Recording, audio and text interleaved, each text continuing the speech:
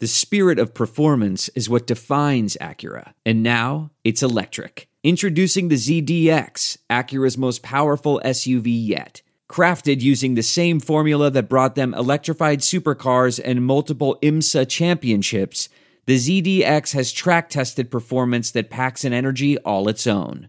Unlock the energy and order yours at Acura.com. Pure Bracket Wisdom is brought to you by Pure Hoops Media. Here's the man who runs all the numbers and cracks the codes for bracket success, Ed Feng. It's the day before your brackets are due in your pool, and I want to leave you with two stories. One is going to cover the lower seed that could surprise you from the East region. And the second will make one last attempt to get you to use analytics, but also explain why you might deviate from it.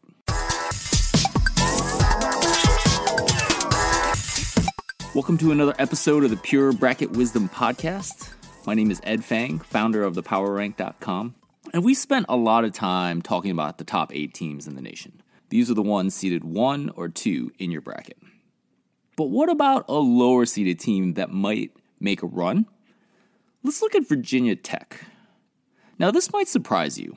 If you go to my site, thepowerrank.com, and look at the college basketball team rankings, Virginia Tech ranks 18th.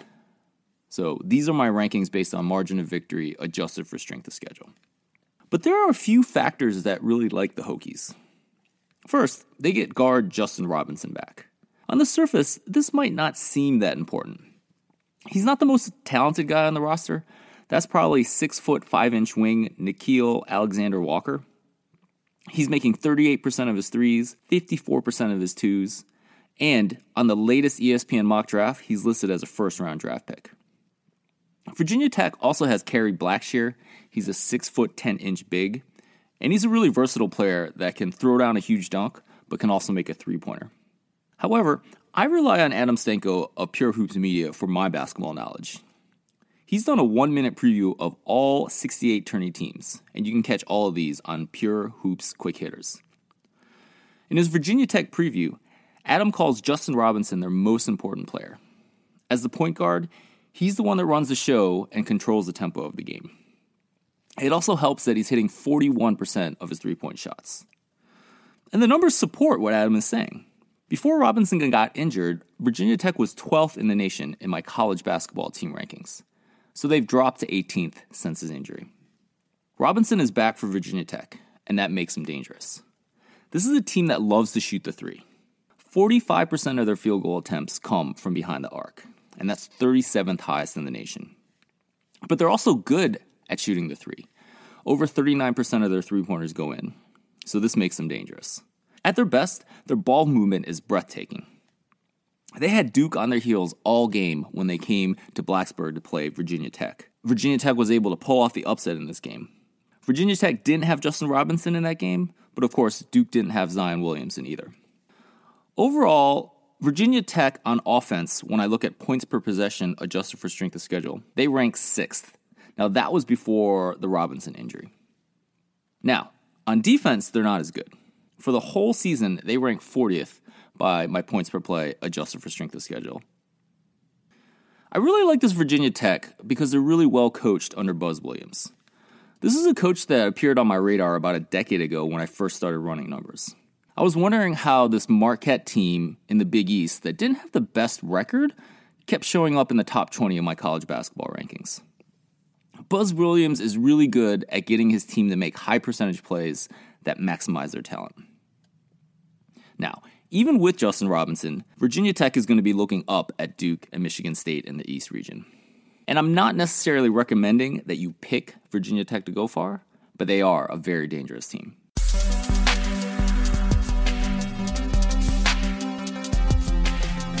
We began this podcast series with the idea of using analytics to help you fill out your bracket.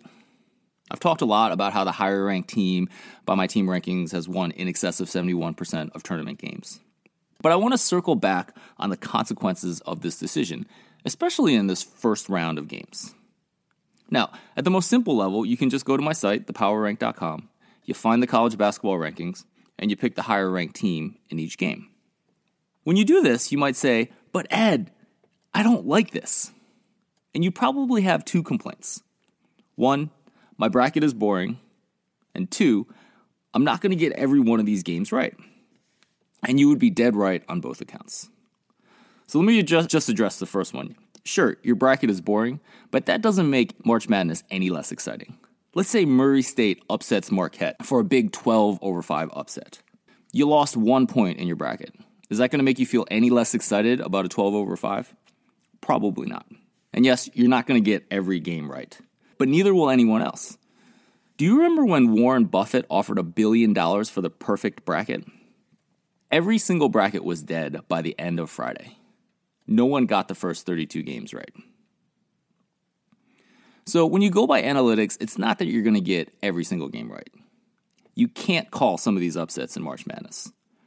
But the idea is analytics gives you a really easy way to fill out that first round of games and get the highest expected number of points. And I believe that this is going to be even more useful in 2019.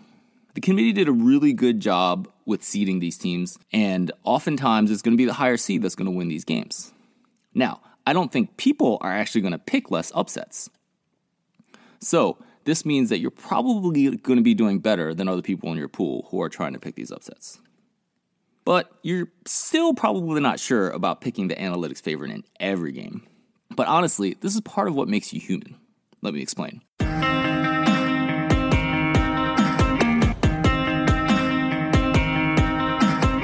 In the book, The Ravenous Brain, cognitive scientist Daniel Bohr talks about the human ability to find patterns. This is what really separates humans from other animal species. So for example, humans and monkeys can both hold 4 items in their working memory, but humans really excel because they can see patterns and make connections between these 4 items. And clearly, this is what leads to mathematics and science and this technological civilization that has put a computer in your pocket. However, this ability to see patterns also gets us in big trouble in sports. Randomness plays a big role in sports. And also, streaks tend to appear in randomness way more often than humans expect.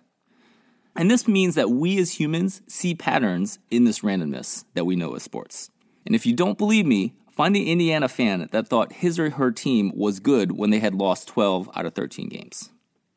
But it gets even worse when we talk about making predictions on something that's random. Bohr, in his book, he talks about a light detection experiment. In this experiment, the user, a human being, is asked to predict whether the left or the right light is going to flash next. In reality, the left light is going to flash at random 80% of the time, and the other times, the right light is going to flash. The optimal strategy is to pick the left light every time. You're going to be right 80% of the time. Rats can figure this out. However, that's not what human beings do. They want to be right all the time. They want to be able to predict the randomness. So what happens is humans end up picking the left light 80% of the time at random. This clearly reduces your accuracy in predicting the right light. I really find this horrifying. But yet, it also explains why you still might want to go against the analytics in some of those round of 64 games. Be like a rat. Pick the event with the higher probability. Thank you for listening to this episode of the Pure Bracket Wisdom Podcast. If you really want to win your pool and you are kind of running out of time, you can get my full bracket advice. With this service, I make it drop dead easy for you to fill out your bracket with my best numbers. To learn more, go to thepowerrank.net. That's a URL that'll take you to my site so you can learn more about my full bracket advice.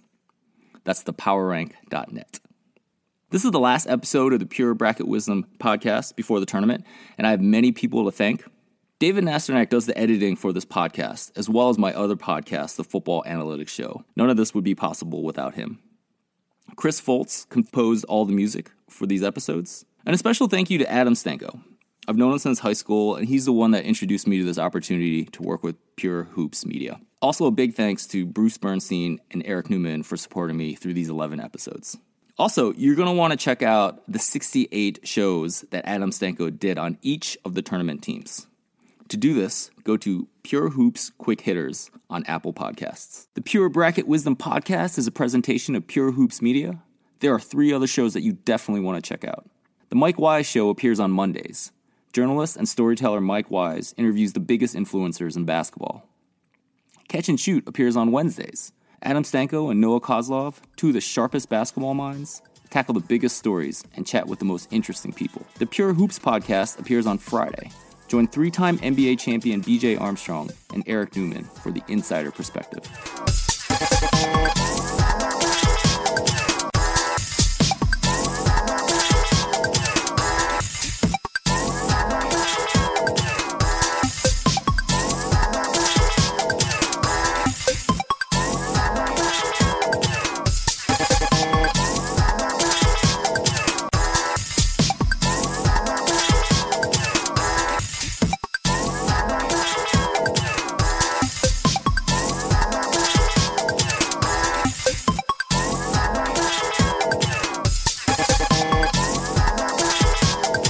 One, two, three, four.